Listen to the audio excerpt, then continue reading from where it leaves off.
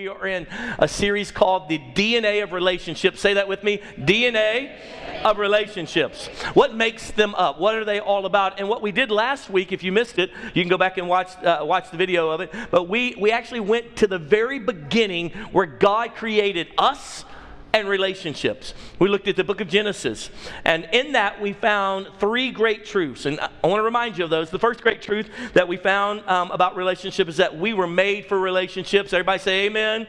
You can do better than that. Say amen. We were made. In fact, it was Jesus, God himself, who looked at Adam and said, everything else I've done is awesome and good, but this I've done is not good. It's not good that you be alone. So God himself created relationships for Adam, for humanity. God, in creating Eve from Adam, understood and caused them to procreate, that there would be in life, there would be these massive amounts of people, and that those massive amounts of people would have to learn to engage with each other properly. We were made for relationships. It brings us to the second great truth from last week, and that we saw in the book of Genesis at the beginning of humanity, and that is the second truth is that you were made with the ability to choose. You can choose. Adam and Eve were given choice abilities. They could have taken from the tree of the knowledge of good and evil or not eaten of the tree of the knowledge of good and evil. They had the ability to choose. This is beautiful. This is powerful. It's what separates us from everything else. We have the ability to choose. God gave it to us. He could have taken that ability away from us or never given it to us. If he had never given it to us, then we would have been simply robots. We have the ability to choose. We have free will. And the reason why that's so important, because number one, you were made for relationships. Number two, you have the ability to choose the health or not health in relationships. You can make choices that'll bring health. You can make choices that bring destruction. You are not a victim. You can make choices because God gave you the ability to choose. Are you with me? Say yes. And here's the third great truth that we learned from last week, and that is in the book of Genesis as we studied, and that is you were made to take responsibility for yourself. What about yourself?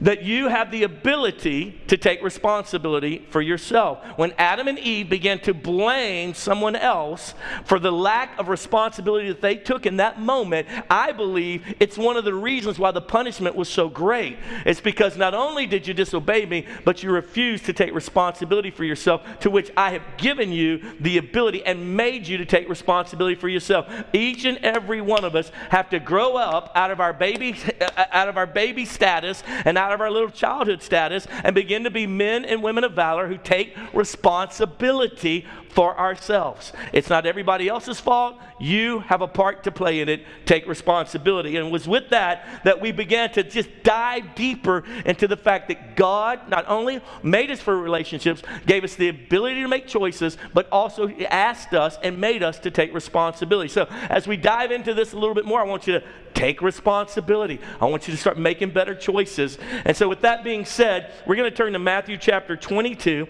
and look at Jesus' engagement. And verse 36 of Matthew 22, Jesus is approached by some of the teachers of the law. And they ask him this question, Teacher, verse 36, which is the greatest commandment in the law? And Jesus replied, love the Lord your God with all of your heart and with all of your soul and with all of your mind. This is the first and greatest commandment. And the second is like it, like just as important. Love your neighbor as yourself. All of the law and the prophets hang on these two commandments. You got to understand that they had identified 613 different laws. 613 different commandments, in the law. So they come to him, almost trying to trick him. And some believe that the guy who asked this question was actually pure in heart. But asked, which of all of these 613, what's the most important? Can you put it in a value system for me? 1, 2, 3. Because I know I can't be obedient to all of them. I'm going to mess some of them up. And Jesus said, let me summarize all 613. Love God with everything you got. And love your neighbor as much as you love yourself. Last week we looked at this diagram that Dr. Smalley put together, which I thought was brilliant. In fact, the relationships that we were made for, if you put it up on the screen, we were made to have a relationship with others. We were made to have a relationship with God, and we were made to have a relationship with ourselves. And actually learning to be healthy. See, when you're not healthy in your core identity, then it affects the relationships with others and it affects your relationship with God. Whether you believe in God or not, you are created to have a relationship with the one who made you.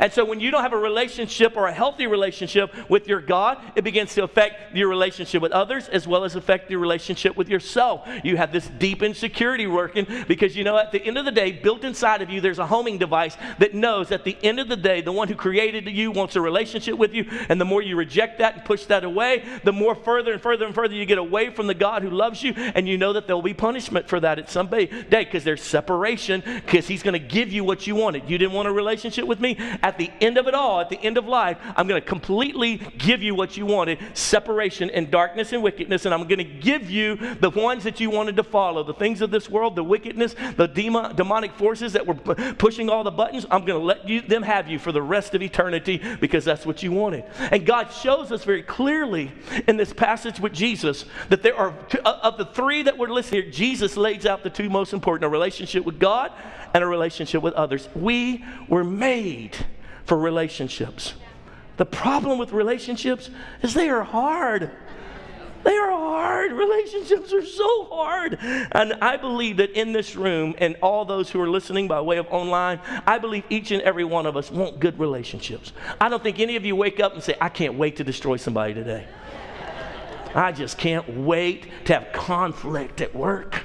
I'm driving to work and I hope I can nail a couple folks in the back of their truck and push them into the wall. That would be awesome. I know you feel that way sometimes, but I don't believe you wake up that as your life goal. Relationships are so difficult, and I can really prove it to you statistically.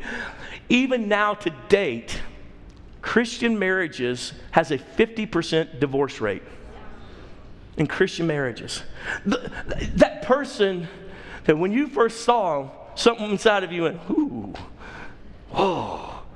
whoa, man. I mean, like, this is the one. That thing that caused you, that love that you had for them, that caused you to want to give them everything you've got, every part of who you are. Only 2 years later end in divorce. That is proof how difficult relationships are. Because if that would be one of your number one relationships, a marriage relationship, how much more difficult are work relationships that you don't love? Like, I didn't get to pick you. I got stuck with you. I hired on here and had no idea you were going to be my supervisor. I had no idea that they would move me over here to this department, and I thought I was getting a raise, but what I got is a bunch of mess dealing with these knotheads now. I got to pick who I wanted to marry, and I chose that, and those end in 50% divorce. How much more difficult are these relationships that I inherited just because I need a job? Or even better, how much harder is even the church relationships?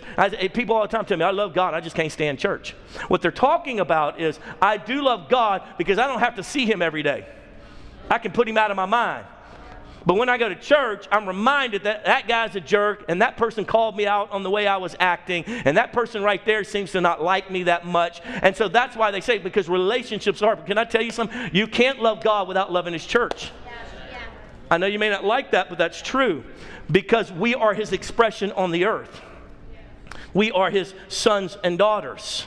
And so as a result of all of these difficulties, it was important to me and to our leadership that we dive into how to fix and be healthy in relationships. Because at Hill City, if we suck at relationships, we suck as a church. Because we're not trying to impress you with wonderful ministries. We're not trying to overdo all the events and have you just sit there and go, wow, that's awesome. I'm not crying out for your money so I can hire cooler staff and give us more money so we can build bigger buildings. I am doing what the Bible told us to do, and that is that we're supposed to make disciples, which means we have to come into relationship. And relationship is hard and it's difficult. So if we get broken in our relationships, we lose the congregation. We lose our church. And so more than ever before, 2020, 2021, it was like a grenade was thrown out in the middle of the earth, and relationships just exploded. Everybody went to their own corner. They went to their own corner politically. They went to their own corner culturally on all their value systems. And we said, if you're not like me and you don't think like I think, then up yours, I don't want to have anything to do with you. Do you take a multiracial, multi-generational church, and that thing explodes in the middle of our nation and around the world, and it affects us in a real way. So I am calling you back into into relationship with your brothers and your sisters. I'm calling you back. You can do it. We can overcome. And we just got to be able to identify what is the problem. And so I want to take you there in James chapter 4. And I want to help you see what's killing our relationships. It's going to be real simple and real easy, and I believe life-altering here and now. James chapter 4, verse 1. What causes fights and quarrels among you? Who is James talking to? The church, the Christians. Why are y'all fighting? What's causing this? What causes fights and quarrels among you? Do they not come, or don't they come from your desires that battle within you? You want something, but don't get it. You kill and covet. Are they really killing each other? I think he's probably talking metaphorically. You kill each other's hopes and dreams. You kill each other's opportunities. You kill each other. You covet. You want something that's somebody else's, but you cannot have what you want. You quarrel and fight. This is the early church. This is the pure model. This is thousands of years ago, before all the goofiness got all up in all of our doctrine. You quarrel and fight. You don't have because you do not ask God. He says, starts in verse 1, what causes fights and quarrels? What James is actually doing is he's calling us out on our reactions to the conflicts that we're having. He calls them fights and quarrels. See, we all have a reaction to conflict. And if I could help you with something, conflict is inevitable in any relationship. Years ago, I used to teach the 4 stages. They're not going to be on the screen, but there are 4 stages to any relationship. The first stage, the honeymoon stage. Oh, this is awesome. Woo! When you first came to Hill City, this is it. It's home. The pastor actually said hello. Wow, they're so nice. 6 months into it, I hate you, because we got in conflict. Conflict's inevitable. Honeymoon stage. The next stage after honeymoon stage is conflict stage. And most people quit on relationships in conflict stage. There are 2 more stages that you never get to because you quit on relationships in conflict stage. If you will embrace that conflict is inevitable, it'll set you free. I walk into every new relationship. Oh, I love you so much. I can't wait for conflict. This is going to be a blast. I walk in every relationship that I have knowing that we're going to have conflict at some point. Why? Because it's inevitable. Because 2 people will not always agree. They cannot. In fact, Billy Graham's wife, I quote her all the time, she said, where 2 always agree, 1 is not needed. You're going to be attracted to someone who is many times opposite of you, which is going to create conflict. God will send you, like to Hill City, because you are different than maybe this group of people that you begin engaging with, and that's going to create conflict.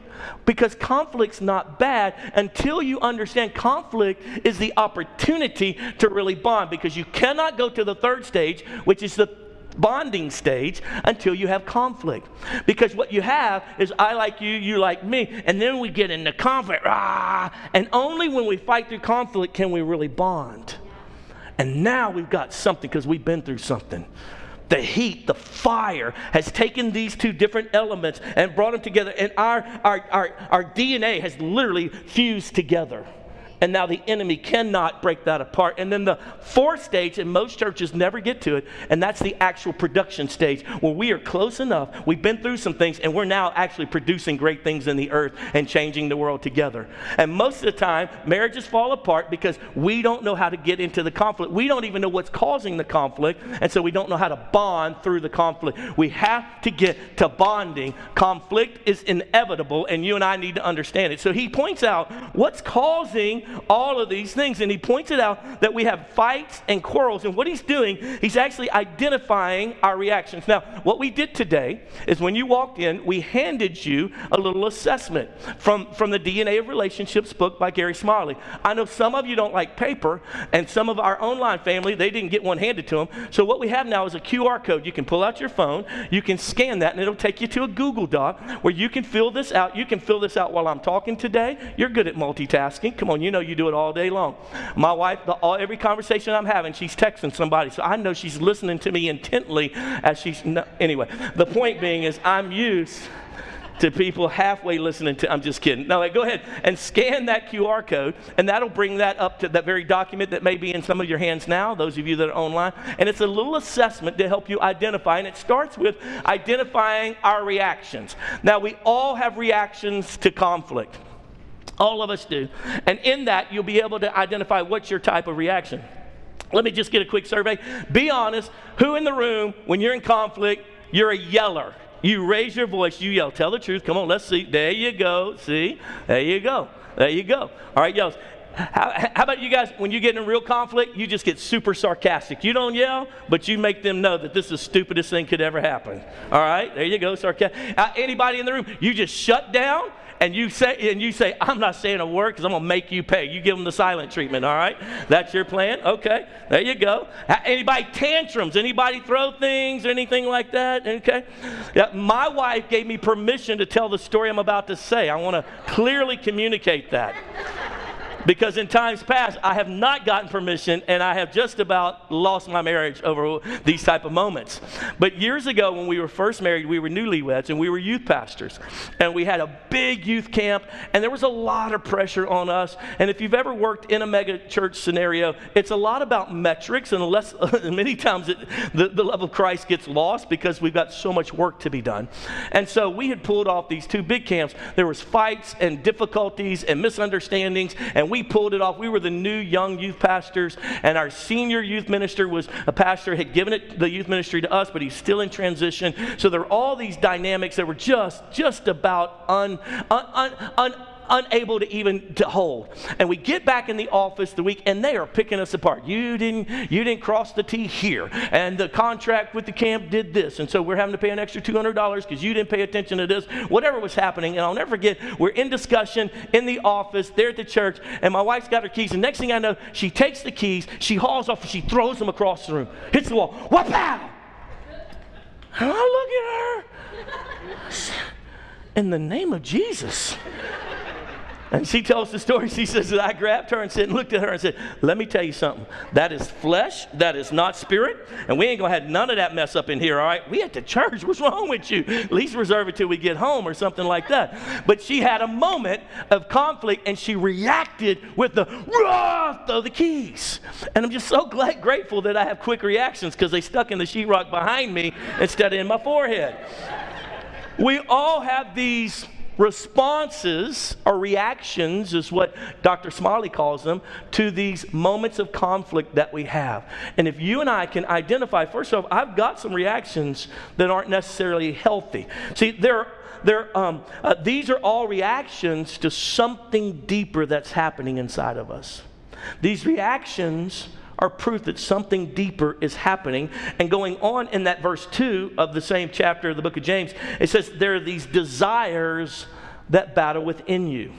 You want something, but you don't get it. And Dr. Smiley, I thought, better than anything I've ever heard, and this is why I brought his book back to you, The DNA of Relationships, and we're covering here in these sessions, and that is because he identified that each and every one of us react when we want something.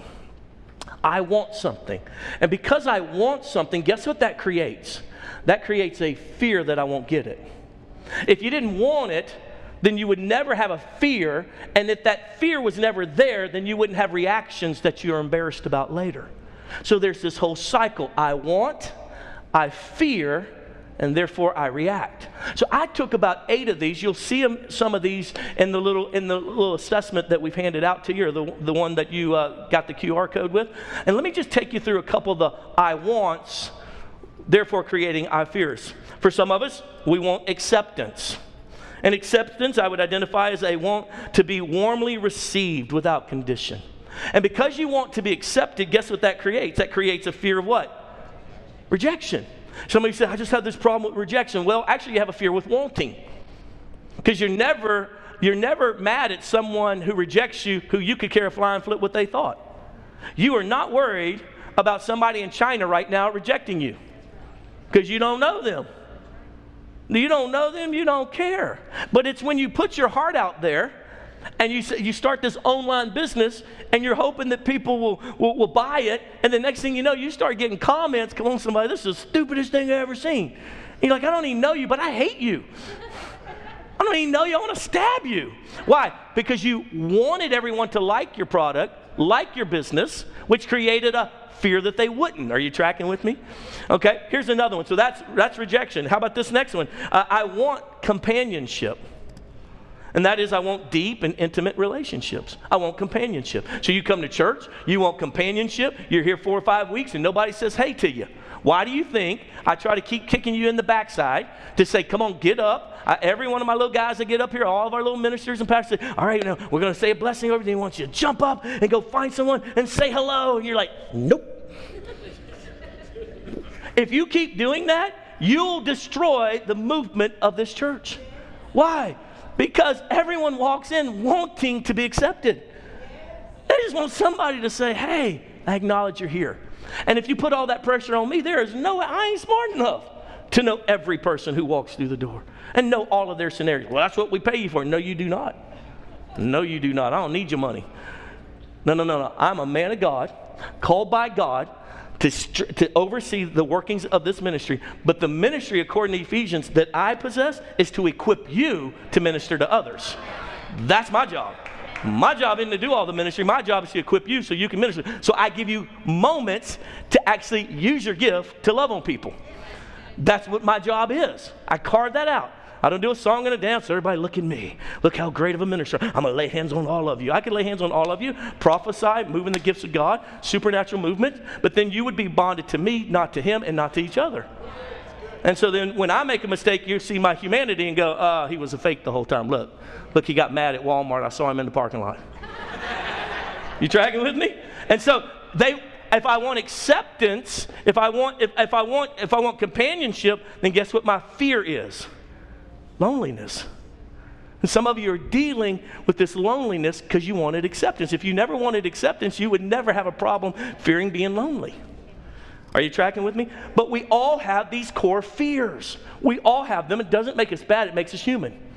And what happens is in relationships, when I don't recognize you have a core fear of being alone or loneliness, and when I don't understand that and recognize that, then what happens is I don't perceive that, so I don't respond properly to you. So I create that fear, or I push the fear button by not making you feel accepted because I didn't call you and say, hey, we're doing a Super Bowl party. I really want you to hang out with us. But instead, I posted about it, and you didn't get invited to it. And what did I just do? I hit your core fear. So guess what you do? You know, I went to a church where I thought they loved me. But I found that it's like everywhere else. Post. It wasn't that you were being a jerk or you were a horrible person. It wasn't that they were a horrible person. They simply missed your need, your fear of being lonely. They just missed it. Doesn't mean they hate you. And so what that created was this engagement of conflict. And that conflict had reactions. What causes fights and quarrels among you? You want something. And when you don't get it, you kill, you covet.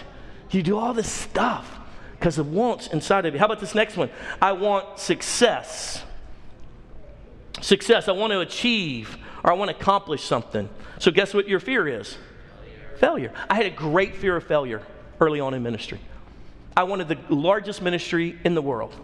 And so I was striving constantly, out running around, showing up at everybody's houses, everybody in my phone, calling them, texting them, all these young adults, man, just making revival in the earth.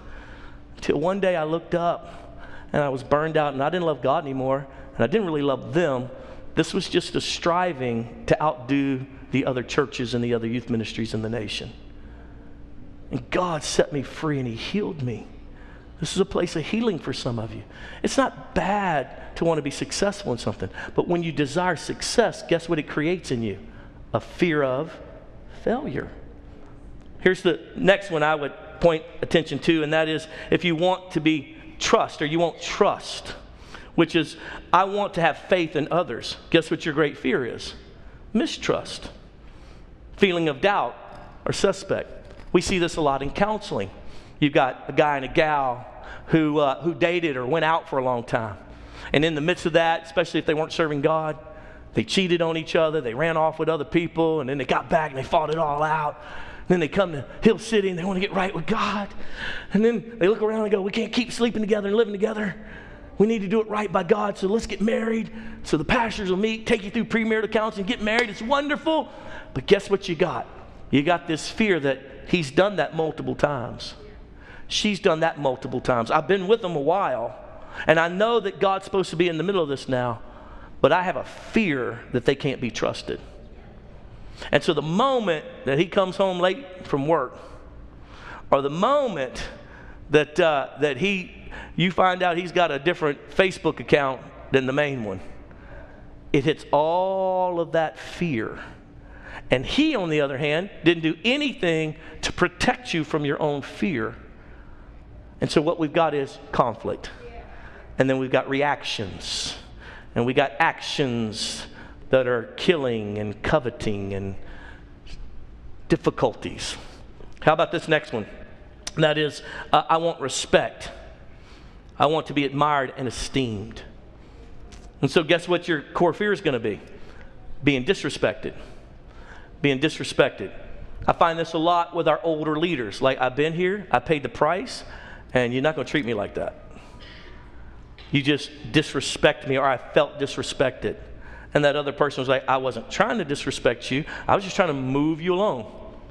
Well, and then we have these reactions. Boom, boom, boom, this conflict. See, family of God, if we don't get good at this, we will continue to split, break, destroy, conflict after conflict. This is why we have so many different denominations. This is why we have so many difficulties in churches. This is why we got so many people who, especially in the Metroplex, will bounce from church to church to church to church because they never fight through the conflict to really bond. Anybody that's at Hill City for any length of time, they have walked through conflict and bonded and said, you know what? I love Jesus. I know Pastor Adam's an idiot sometimes. I know so-and-so's a dummy. I know but I know that God is good and we figured this thing out. And sometimes I know I hit their core fears and they hit my core fears, but Jesus is Lord and I'm going to keep loving no matter what. I'm going to fight this thing through. I'm going to learn how to overcome these core fears so that we can be together. Are you with me? Say yes. To be together, you got to be able to identify your core fears and be able to walk through them. Are you still there? Say yes. Here's the next one that I would teach you, and that is many of you want safety. I want to feel protected and secure. And therefore, as a result, guess what you're going to fear? You're going to fear danger. Stranger danger. You're going to fear it. When my wife and I were first going out, I had my little 1976 Toyota Corolla, 5-speed. So I was showing off one night, took her out to eat, and road was a little slick. I pull out onto this boulevard, and so I got it in first, and I just dumped the clutch, and I come out sideways. And she starts hyperventilating and starts losing her mind. What are you doing? Stop! Stop! And I'm looking at her like, this is awesome. Oh, I'm coming through the I'm coming sideways and I'm whipping it back. And literally, as soon as we got she was going to get out of the car. I was like, I'm done. I will never date you again. You are Satan. And I was like, what? Like, I'm being cool, girlfriend. All my other girls were like, go ahead, boy, you're the man. I'm like, yes, I am. But she wasn't having it. Do you know why she wasn't having it? Because 2 or 3 years earlier, her and a group of friends were in a car. She was in the front seat, the only one buckled in. And the driver of that car, her really good friend, started being silly and started swerving back and forth. New driver, didn't realize kids all in the back. That car went sideways, flipped it side to side to side, paralyzed a couple of kids in the back. When Jamie came to, she was the only one conscious, got out of the car, started running down the boulevard trying to find help, thinking that all her friends are dead. So when her new boyfriend, the assistant youth pastor at his church, is whipping it sideways, she wasn't having it. I had hit her core fear. I had taken safety away from her and made her feel very vulnerable and made her feel in danger. It created conflict. We almost lost a relationship over it. Thank God she knew how to use her words and say, can we talk? This is the problem. Most of us never overcome these conflicts because we disobey the Word of God. The Bible says if your brother offends you, Matthew 18, go to them. Go to them and say, that hurt me. That confused me. When you threw that thing out in the parking lot, I don't know what to do about that. And when you did that, it hit something inside of me that made me want to run away or punch you in the face or whatever it may be. It did that. And so whether I'm right or wrong, I'm just telling you what it did. And then that brother or sister should respond as a brother and sister in Christ. I am so sorry. That was not my intention. Would you forgive me? I'm so sorry. Please forgive me. And if they don't, the Bible says, and that thing still continues, you grab somebody else and you go to them and you say, brother, we're not gossiping about you, but I needed some support. They see it too. You keep doing this and it's creating such issue for us. This is what the Word of God teaches. Or if you're in the middle of worshiping, you're so good, God, and you realize, oh, I just was rude to the cafe little girl back there who's volunteering, don't get paid nothing. I just was a jerk because I ain't like the latte that she made me. Lord, I'll be right back. And the Bible says, then go to your brother. So I'm so sorry. I think I blew that. Because we don't do that. So don't blame it on God. Don't blame it on the church. Blame it on you being dysfunctional. Because that's the truth. We don't know how to obey the Word of God, and so we've got these fights and these quarrels and all these things happening, all because we don't recognize that we have core fears, and when those core fears get hit by someone else, accidentally, on purpose, whatever it may be, we react, whatever our reaction style is. I just ain't going to show up no more. I'm going to show them. I'm just not going to show up. The other day, I was in a conflict situation. I had done something that I thought was very positive. And another leader came to me and said that was bad. My first thought in my mind was like, man, forget you. Do you know how much I'm doing for you? Like, it ain't worth the effort. If you're going to misunderstand me here and pick this apart, that was my first one. Because they hit what? A core fear. What was my core fear? Of being misunderstood. Of being misappropriated when my heart was pure and something. But because I've been through this enough, I've got just a little bit of wisdom. I'm not quite there, but I got a little bit. And so I stopped and I said, let me ask you something. When I did that, how did that make you feel? And they began to share with me. And all it was I hit their core fear. I really didn't do anything wrong. But I hit a core fear that they had of being disrespected. They misunderstood my motive, my action. And I then went, I am so sorry. I would never do anything to disrespect you. I thought I was actually showing you honor by saying that. And they're like, what? I was like, yeah, because of this. And they went, oh, you're the greatest. I'm like, I know, you're the greatest. Healed. Not because I'm so smart or so spiritual, just because I've just made a couple steps in the right direction, identifying my own core fears, your own core fears, and that takes time and relationship. You still there? Say yes. How about this? I think we're at like a number 7. If you have a desire for honor, which is I want to feel priceless. I want to feel like that I'm valuable. Then guess what you're going to fear? You're going to fear being dishonored. Or if you have a desire for joy, I want to feel satisfied and happy in this marriage, in this church, in this small group, then guess what you're going to fear? You're going to fear unhappiness. You're going to feel like, man, this is just boring. And I feel like that's happening right now. And so these fears pop up and they begin to dominate. If I truly love my neighbor as myself, then there are 2 actions that we are to take. If I truly love my neighbor as myself, here's the 2 actions. Write these down. Number 1, I will empathize with their core fear. If I truly love my neighbor, I will empathize. I didn't look at my wife and go, you just need to get over it. I mean, I'm going to have fun in the car. And I'm not like that dummy who did that to you before or whatever. I could have taken that road of arrogance. But instead, I humble myself and I empathize. And I said, I am so sorry. I'll try never to drive like that again. And I broke that time and time again. And she had so much grace and mercy on me. And even now, I mean, even the other day, she was like, there's a car right there. There's a car right there. I was like, and I looked at her. I was like, you're hitting my core fear that I'm not in control. Okay? I see the car and we're okay. And she goes, well, then you need to. And I was like, no. And we were able to overcome it in a split second. You and I need to first and foremost, if we really love them as much, Jesus told us, love them as much as you love yourself. How do you want to be loved? I want people to fight to try to at least understand my motive instead of prejudging me. Don't you? Then we need to fight to try to understand, maybe he didn't mean it. Give them the benefit of the doubt. Maybe give them the benefit of the doubt. Empathize a little bit that, you know what? And so you'll see people here all the time. People will tell me, how come you let so-and-so do that? You know, they're in charge of that and they don't have it all together. And then I'll start saying, well, I don't think you know their story. I'll start telling their story and they're like, oh, that's the greatest.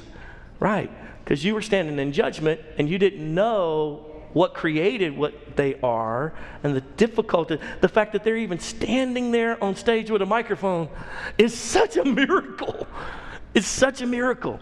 Empathize with their core fear. Here's a second thing that you and I truly need to do if we're going to love them as much as we love ourselves, and that is help them overcome.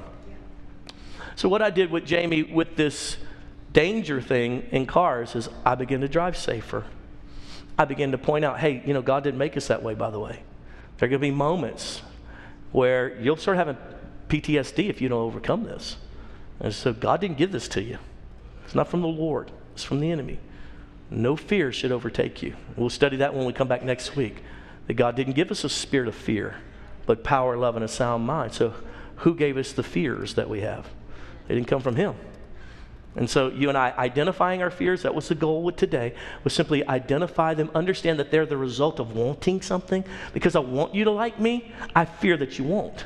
If I didn't care whether you like me a little bit, not even a little bit, then I wouldn't have this fear. But we should want people to like us. That's not a bad thing. But recognizing that will create a fear. And then what are my responses when I feel like they don't like me? And being able to take control over those. When we come back next week, we'll actually empower you. I just need you to understand. Some of you sitting here going, conflict. I just think if we prayed more, hallelujah, and read the Word of God more, we wouldn't have conflict. Praise the Lord, Pastor. I don't even understand what this is some kind of psycho babble stuff. Whoa, let me just bring you to Acts chapter 15.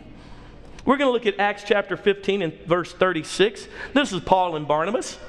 Paul and Barnabas had done a missionary journey where they literally planted churches and changed the world. They decided they're going to go back on a second one in verse 36. Sometime later, Paul said to Barnabas, let's go back. Now, Paul wrote 2/3 of your New Testament.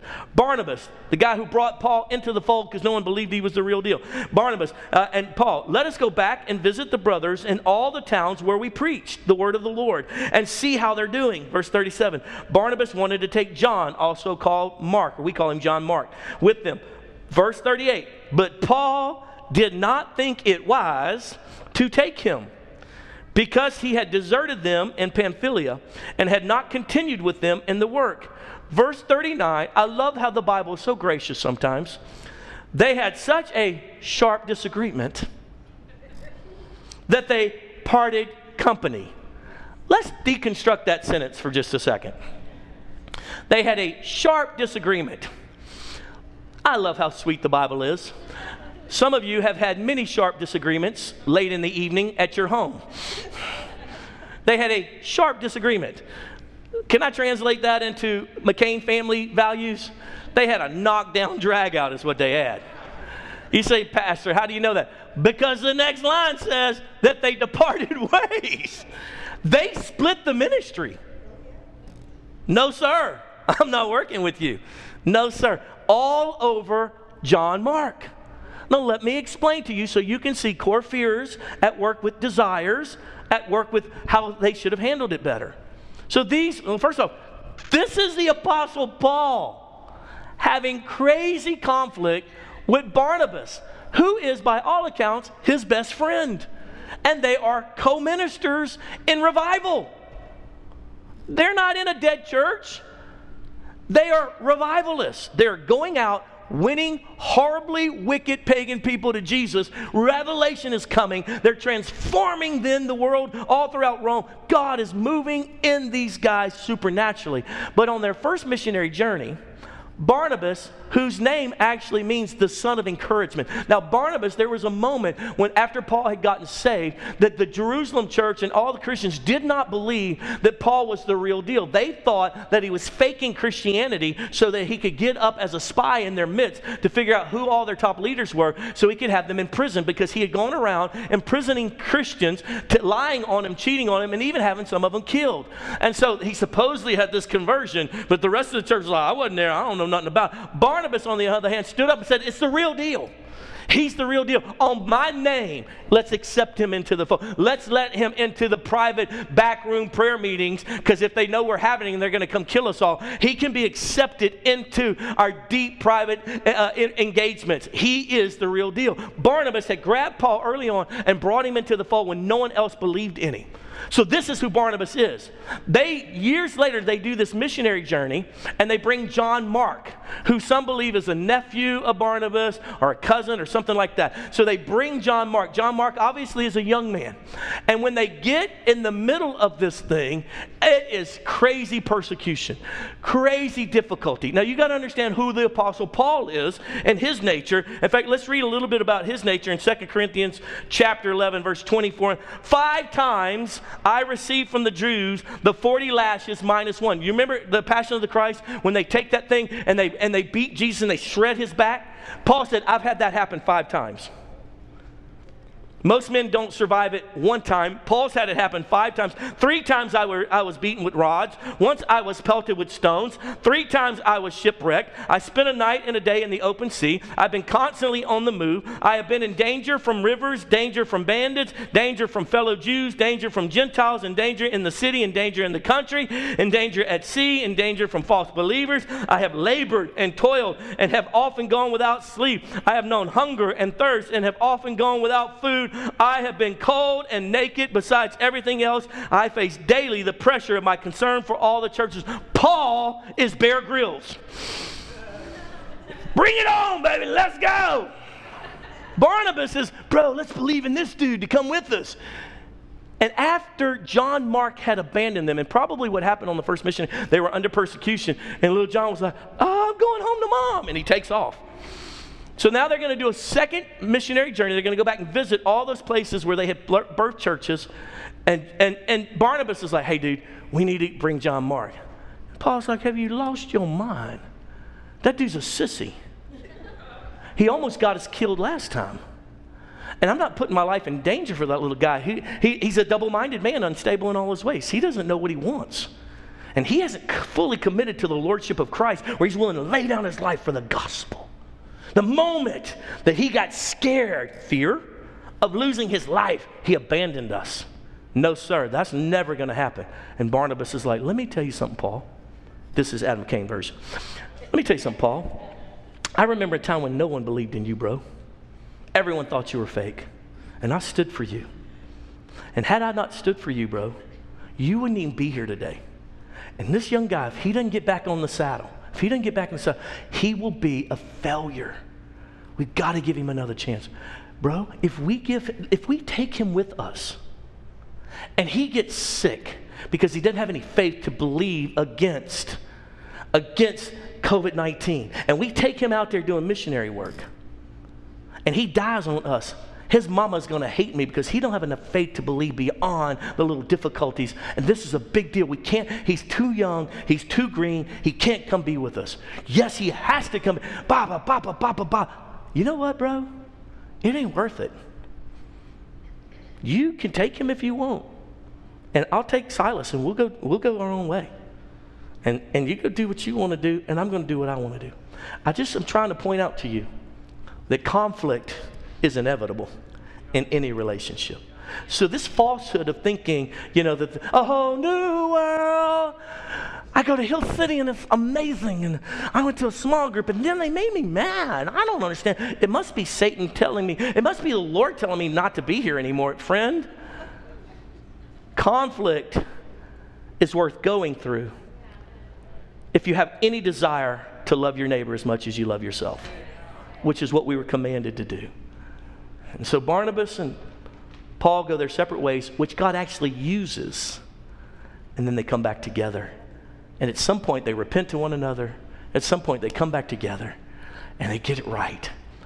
Conflict is not bad, it's good if you're ever going to have bonding. So instead of being mad that you have conflict or misunderstandings in your marriage or in your friendship group or with your neighbors down the road or in your small group or in the church, how about instead we go, you know what?